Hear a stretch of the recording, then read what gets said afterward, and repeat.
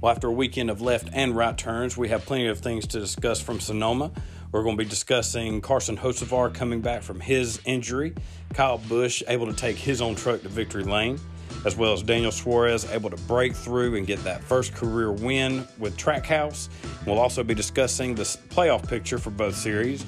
But before we do that, we have some exciting news to share about the future of this show. And all starts now on 3 Wide.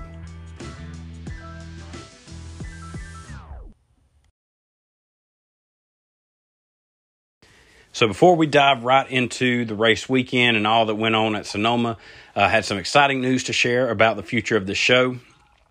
I had mentioned a while back my goal was to start a YouTube channel, start doing some video uploads, and ultimately one day be able to do interviews with drivers and members within the sport. And we're taking a big step forward in that possibility. I will be attending the SRX race at Five Flags Speedway this weekend in Pensacola, Florida. I was able to obtain a media pass, so I'm hoping for lots of excellent content and footage. I'll be able to get inside the track, outside the track, all that goes on in a SRX race day weekend, in case, for people looking to attend future races, what they can look forward to. I'm excited to be able to do my first video around drivers that I grew up watching, like Bill Elliott, Bobby Labonte, Tony Stewart, Ryan Newman, several others, and drivers across other racing series, Tony Kanaan, Marco Andretti. A lot of big names this weekend that I'll hopefully get to be around, maybe be able to get to ask a question or two, or at least get some good solid footage from pre and post race. So y'all keep an eye out for the coming weeks. Once I get the video edited, it will be up on YouTube, and I'm so excited for this opportunity. I did not expect it to happen as soon as it has, but I saw a chance and an opportunity to be able to do this, and so I took it. And, as I can't even put into words how excited I am to be able to do this. So I'm hoping to be able to deliver on just excellent content for the listeners, for those that have not seen or heard the show yet. Definitely could open up a whole lot of doors for me. And as I said, I'm just so excited, and hope y'all stay patient with me as I learn now the video editing process, and you'll be able to see that video in the coming weeks. Now, as the trucks rolled into Sonoma for the weekend, the big question all week was the status of Carson Hocevar. He had gotten hurt at Gateway with a last lap crash, had to be stretchered out of the track, and there wasn't a whole lot of updates given during the week. Just some vague ones by Carson, and it's his business, his call. I'm not saying anything negative in that sense, but, it was just simply, they're running tests, see what the damage is, what the outlook is as far as him racing. And they were very, very hush-hush about it. Rumors ranged anywhere from, he was going to be out for a while, not be able to make any starts, to he'd be able to start the race in Sonoma, but give the truck up to another driver just so he could be credited with the points. And by the time they rolled around this weekend, Carson was there. He had the plan that they were going to start the race, swap out drivers just so he could at least get the points credit and help himself out so he didn't fall into a hole in the playoff picture. And he was on crutches. He said he had surgery on his ankle, which was broken. They had to put some screws in. And he goes out there in qualifying, and he puts up a pole time. He gets the fastest time on the track, but then he crashes the truck, which would put him starting at the rear of the field with the repairs they had to make to it. And Daniel Suarez was the driver on standby for Hocevar whenever they decided to make that switch. And as I said, the goal was to start the race, then put him in, and NASCAR went ahead and announced that Hocevar, he wouldn't get any playoff points if Daniel was to get a stage win. And say Daniel got the race win, he would not be locked in to the playoffs as a race winner. So, which is understandable. You definitely don't want to set that precedent. Otherwise, you could be looking at some smaller truck teams doing these, starting their drivers and then putting in a more veteran seasoned driver to possibly put them in a chance to win and lock themselves into the playoffs. So that's not something you want to set the tone for. So can understand NASCAR's ruling there. And before we get into the, ins and outs of the race, what went on between the green flag and the checkered flag, Kyle Busch would wind up taking the race win, and finishing second was Zane Smith, followed by Ty Majeski in third. Ross Chastain was able to finish in fourth, followed by Chandler Smith in fifth. And Daniel Suarez, who would take over for Carson Hocevar during the first stage, he would come away with a sixth-place finish. So really, Hocevar gets the credit for the sixth-place finish and the points. Parker Kligerman, he was able to finish seventh in his return to the Truck Series. You had John Hunter Nemechek in eighth, Tyler Ankrum in ninth, and Matt DiBenedetto rounds out the top 10. And for Kyle, this was a big win for him because this was his fifth and final start that he could make this season in the Truck Series, and he had been winless in his previous starts this season so far. But he was able to get the win. He avoids going 0 for 5 in truck starts this year without a win, and that makes 10 straight years with at least one win for him in the Truck Series. And looking at his overall stats on Racing Reference, he's raced in the Truck Series about 20 years, and I believe, and this is me just spitballing, I believe he's only had 4 winless seasons, and one of them was 2001 when he just made a couple of starts, getting really his first taste of, the upper ranks of the NASCAR competition. And so you can't really count that one, but still, it's been a dominant run for him in the Truck Series, just as it has been across the sport for him. So you could tell it was a relief for him to get that win and kind of, check that box. So he was able to take his truck to victory lane. And as I mentioned earlier, Daniel Suarez, he replaced Carson with 9 laps to go under green flag conditions in stage 1. And I don't know if it was just they had this lap set in stone, like here's when we're going to make the switch, whether there's a caution or not. Hocevar, he didn't say he was in any pain or his ankle was bothering him. So most likely his team just said, here's when we're going to do it. They weren't able to catch a caution beforehand or at that time, which put Daniel 2 laps down while making the swap. So he was put in a hole, would have to come out of it. But between, cautions and able to take waiver rounds and lucky dogs, he was able to make up those spots and recover for a 6th-place finish, which was solid for him and good for Carson that he didn't, really lose anything in the playoff standings. And he did an interview after he got out of the truck. He said, the team, this was their plan to do the swap. They're looking at the big picture. They're looking for a championship, a run at the championship and a championship win. And Carson said sometimes the hardest decisions, are the smartest ones to make. So, and looking at that playoff situation, I mean, it's getting tight. You got drivers really starting to make up some ground on Matt Crafton, who holds that final spot on points. The Truck Series, they only have 4 races before the playoffs start. And just behind Matt Crafton, you have Tanner Gray. He was able to gain 15 points on Matt, and now Tanner's 33 points outside of the playoff picture. And the big gainer was Matt DiBenedetto. He was able to gain 23 points on Matt Crafton, which now puts him 36 points back from Matt.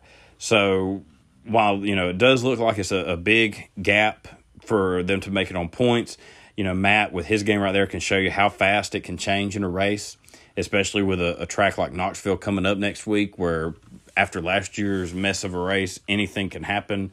These guys, they could come away with being in the playoff above the cutoff line or pretty much taken out of any points consideration where they would have to win a race. So it's a lot. It's going to be very interesting to see how these playoff standings look after next week's Knoxville race and where it goes from there. And another thing while I was doing this research that was interesting, you have Ben Rhodes, who came away with a stage win at Sonoma. Looking at it, he is leading the point standings right now, and he has 8 stage wins. And between his 8 stage wins, leading the points, with all that he has in his bonus points, if the standings were to stay the same and the playoffs started today, he would match Zane Smith, who has been the more dominant truck as far as race wins this season. He would match him in the point standings when the playoffs roll around. Right now, Zane Smith, he has 3 wins, but only 5 stage wins. And where he's at in points, he would get 8 extra bonus points when the playoffs start. So that puts them right there head-to-head with each other, which shows just how important these stage wins can be. And even though Ben may not have as many race wins as Zane, it shows a big difference because Ben, he's just been clicking away on these stage wins. While you have drivers doing pit strategy, Ben, he's been staying out. His crew's been having him stay out there and get these stage win bonus points. So even though he doesn't have the win, just by focusing on stage wins alone has kept him in this championship hunt and really putting him in a good spot for when the playoffs start. And then on Sunday, in what was a relatively quiet race, but a pretty solid one at that, you had the Cup Series also taking on Sonoma. You had Kyle Larson, Chase Elliott on the front row, which was no surprise to see that. Chase, who has really been probably the better road course racer for the Cup Series for the past few years, and Kyle Larson, who hasn't been a slouch himself. He's a solid road course racer. To see them get the top 2 times was no surprise there. And as I said, it was a quiet day of racing. You know, there was only a handful of cautions for the stage breaks, fluid on the track, and debris. There was no cautions for any wrecks or anything like that. And when all was said and done, that checkered flag fell. Daniel Suarez was able to get his first career win, followed by Chris Buescher in second, Michael McDowell in third. Kevin Harvick, he came away with a fourth-place finish, followed by Austin Cindric in fifth. Ryan Blaney was able to finish in sixth, followed by Ross Chastain in seventh. Chase Elliott would finish in eighth. William Byron was in ninth. And Brad Keselowski, he would round out the top 10. And Daniel Suarez, he would finally break through and get that first career win in 195 starts. And all through Daniel's career, it has just been full of ups and downs, you know, and just never really feeling like he had his foot, you know, in a good hold for a spot in this series. You know, he won the Xfinity Series championship, and with Carl Edwards suddenly retiring, he gets kind of thrust into the Cup Series, I think a year or two before he's really ready for it. And, you know, would have some flashes with Joe Gibbs in that 19 car, would, you know, have some solid runs. I remember the Talladega race. I believe it was his rookie year. That's one race that comes to mind where he was leading towards the end until he was taken out in a wreck. He was let go in place when Martin Truex Jr. after Furniture Row Racing shut down. So he got the cut there and then moved over to Stewart-Haas Racing, which looked to be, you know, really kind of a lateral move for him to go from one top team to another. Unfortunately, just never got a real good shot at that team. Never seemed like he had the top equipment, and ultimately he was let go after one season to make room for Cole Custer. And from there on, he went to Gaunt Brothers Racing, a Toyota team, and it really just seemed like his Cup Series career was on life support at this point. He was really trying to make that year with Gaunt Brothers, you know, mean something, whether it was to build up that team or to bide his time and give him a shot for another solid ride the next year. But it just seemed like it was going to be another case that we've seen so many times in the Cup Series where these drivers move up too soon, or they're not given really the chance that they deserve or need to become a top Cup driver, and, you know, set himself up for a solid career in the Xfinity or Truck Series, which nothing wrong with that. I think he could have got a real solid shot back in the Xfinity Series, could have won more championships and races, but he stuck with it in the Cup Series, kept his head up high, held up high. He's kept a good following with fans, and that led to an opportunity with Trackhouse Racing. And honestly, it never seemed like he was a real good fit with any of the teams he was at before until he got to Trackhouse. Last year was their first season as a full-time Cup team. And Daniel, it was kind of like his first year with Joe Gibbs. There were flashes. You could see the potential there for his career and his time with Trackhouse. But ultimately, it was a rookie team. They were still learning. And he was kind of learning himself. They're both trying to figure out where they're at in their careers. And I think it's been good for him in the long run that he's with this team. And I think he'll, you know, be a pretty good, solid driver with this team for the time, for the foreseeable future. And I mean, I'm glad to see him get this win just because it feels like it gets that monkey off his back. You have Ross Chastain, his teammate, have 2 wins this year. Ross has been running week in and week out in the top 5, in the top 10, in race-winning conversations. Whereas Daniel, he's matched. He's been just as fast as Ross, I feel like. Just could never seem to close the deal consistently and get the finishes that he really should have had this season. He's come close to a couple wins, like at Auto Club early this season. But finally, at Sonoma, he's able to come through, get that first win. Now it's going to be fun to see what he can do now. Now that pressure's off of him, you know, can he take that next step and become a week in and week out contender? Start getting more consistency like Ross has, get those top 5s, get those top 10s, and be a real force on the track.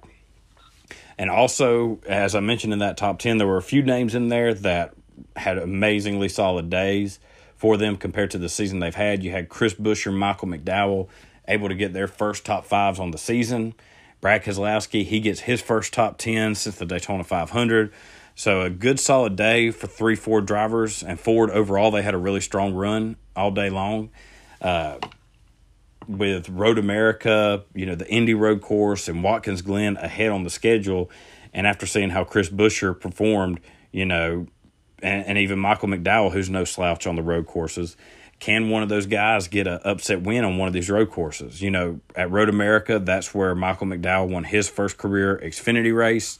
So he has the experience there he needs. And Chris is kind of an underrated road course racer, I feel like. He's solid on them. All the finishes may not show on it, but I think he can be a contender at these tracks. So when we roll around to Road America here in a few weeks, those are the 2 drivers I'm going to keep my eye on, especially Michael McDowell. I think he could get the upset win and would just further flip this playoff standings on his head. And speaking of the playoffs, we got 10 races left until the playoffs start, and there's only 4 spots left open for points. And there's still quite a stack of drivers that have not won this year that easily could get a win anytime in those 10 races. You got Ryan Blaney hasn't won yet, Martin Truex Jr., Christopher Bell, Eric Almirola, Kevin Harvick, Tyler Reddick, Austin Dillon, Eric Jones. Those are the drivers that are up into the top 20 that really, I think, can easily come away with a win at any of the tracks left on the schedule. Nashville, honestly, I'm looking for Ross Chastain. I think he gets the win there after his run he had there last year. I just feel like that's going to be a good show for him. Atlanta, with the way it races now, that's kind of become a crapshoot. Can Ryan Blaney come through with the win or Christopher Bell? Who knows? Or maybe even Eric Almirola, who also won at Loudon last year, and that's one of the races coming up, and he was pretty dominant at Loudon. He had a good, solid run there at that track. Then you have Pocono, Michigan. How's Michigan going to race with this new package?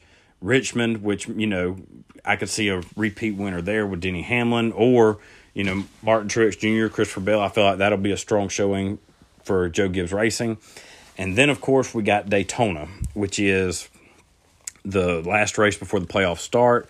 And that kind of just opens up the field for anyone to win. I mean, we've talked about this year, the struggles of Bubba Wallace. He could go in Daytona, get that win, and lock himself into the playoffs, possibly, depending on how the playoff standings look at that point. But there's plenty of opportunities in these last 10 races to give drivers a chance to win. And, you look at Road America, Indy, and Watkins Glen, as I mentioned earlier, who knows what will happen. It's a lot of unknowns, and I feel like it's mostly this new car has thrown a curveball and given a lot of guys opportunities to win that normally wouldn't. It's giving drivers, that go to these tracks that suit their, that are their strong suits, gives them better chances to win as compared to the old car, whereas they might run around for a solid top 10 day or top 15. For some reason, it just seems like now it kind of boosts them ahead and gives them a real shot at winning. But going back to the day at Sonoma, and it was a long day for Toyota, which I did not see coming personally. The highest finishing Toyota driver was Kurt Busch in 18th. You had Bubba Wallace finishing last due to engine failure on lap 10. Martin Truex Jr. finished 26th. Christopher Bell 27th. Kyle Busch 30th and Denny Hamlin 31st. And Kyle and Kurt were the only drivers that were able to get stage points in stage 1. And I definitely didn't see this coming, especially from Martin Truex Jr. or Kyle Busch. I felt like they could have a really strong day. This is one of Martin's best tracks, and same for Kurt. He's run good here before in lesser equipment. So I'm not sure if Toyota, they're just missing it on their road course setup because they've had a good past month. So obviously still some work to be done, but they are looking better than what they did earlier this season where they would just seem to be struggling against the whole field. And now it is time to put the spotlight on some drivers who were able to get solid finishes in their races and make the most out of the equipment they had, able to overcome any adversity and set themselves up for a good solid finish. In the Truck Series, my spotlight driver is Tyler Ankrum, who had a very quiet day, able to keep his nose clean and come away with his 4th top 10 on the season, his first since Darlington. And he was able to put himself in a little bit better position with the points in the playoff standings as he got a second-place finish in Stage 1. He's still pretty far below that cup line. It'll probably take a win, honestly, to get him a playoff spot.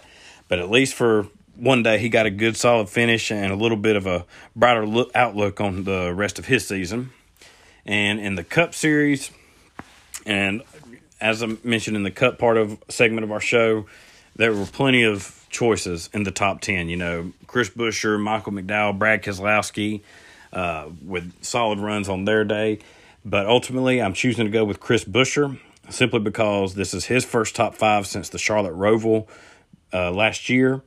He missed, last week due to COVID, so he missed an opportunity for points at that race. Then you go back to Charlotte a couple weeks ago where his race was ended by, his flip in the front straightaway and ruined what was going to possibly be a good, solid top 10 finish for him. And looking at his stat line, I feel like he's got a pretty good, shot in the coming weeks. Looking at his stats on Racing Reference, he has 8 top 5s in his career. 3 of those top 5s have been on road courses, and 3 others have been at Daytona. So, as I mentioned before with the schedule, you got Road America, Indy, Watkins Glen. He's got a good shot to get the upset there. You also have Daytona as the last race before the playoffs. And he's been solid at that track. He doesn't have a win yet there, but he has been in the running. Also, you look at a race like Atlanta, which has become more like a Daytona and Talladega. He could sneak away with one there. So, Chris, it's been an inconsistent year, for that RFK team. But you're starting to see a little bit more speed out of him, especially with Chris's car. It seems like he's able to kind of hang with the top 10 more consistently than Brad at the moment. Brad is coming around. But for right now, Chris, he is my spotlight driver and is definitely on the positive trend for the coming weeks. And upcoming weekend, no Cup Series, no Xfinity Series with Father's Day weekend, but we do still have truck racing. And they will be at Knoxville, returning to the dirt track from last year, where Austin Hill came away with the win in a cluster of a race. In last year's race, there were 14 cautions. Nearly half the race was run under caution due to multiple, spins, big wrecks. The average green flag run was around 7 laps. So this race is just purely going to be about survival. And as I mentioned earlier, talking about the truck series, for guys like Matt Benedetto, Tanner Gray, they need this race. I would focus more on just trying to keep your nose clean, get some stage points and a good solid finish, just so you can at least come out of there, either gaining a handful of points or pretty much staying even. You just don't want to do anything that would put yourself in a bigger hole going into the last few races for the playoffs, where it puts you in a must-win situation. And also, we got the SRX series kicking off on Saturday at Pensacola, which I mentioned earlier. I will be there and, recording as much stuff as I can, getting as much as I can on video, and pictures. I'm just beyond excited for this opportunity. And, so y'all be sure, if you're not following me on Twitter, go ahead, get on Twitter, hit that follow button. Be looking out for who knows what I'll be able to post on Saturday, depending on what the cell signal is down there. But I'm going to be snapping pictures. I'm going to be taking videos, be putting up all sorts of content from that race. And also, like I said, keep an eye out whenever I get that YouTube channel up and running, that video edited. You will hear it first here on this podcast and on my Twitter page. And be sure to go over to that and subscribe, share that video. We're looking to build here with this show and definitely taking a step in the right direction this weekend. And that'll wrap up this week's episode of 3 Wide. Once again, I thank everyone for joining me. If you haven't already done it, be sure to hit that subscribe button wherever you listen to your podcast from, Apple, Spotify, Stitcher, or Google Podcasts. You can also find me at anchor.fm/3wide3. And that also happens to be my Twitter handle, 3wide3. And we will meet back same time next week and go over the doubleheader action Saturday at Pensacola and Knoxville.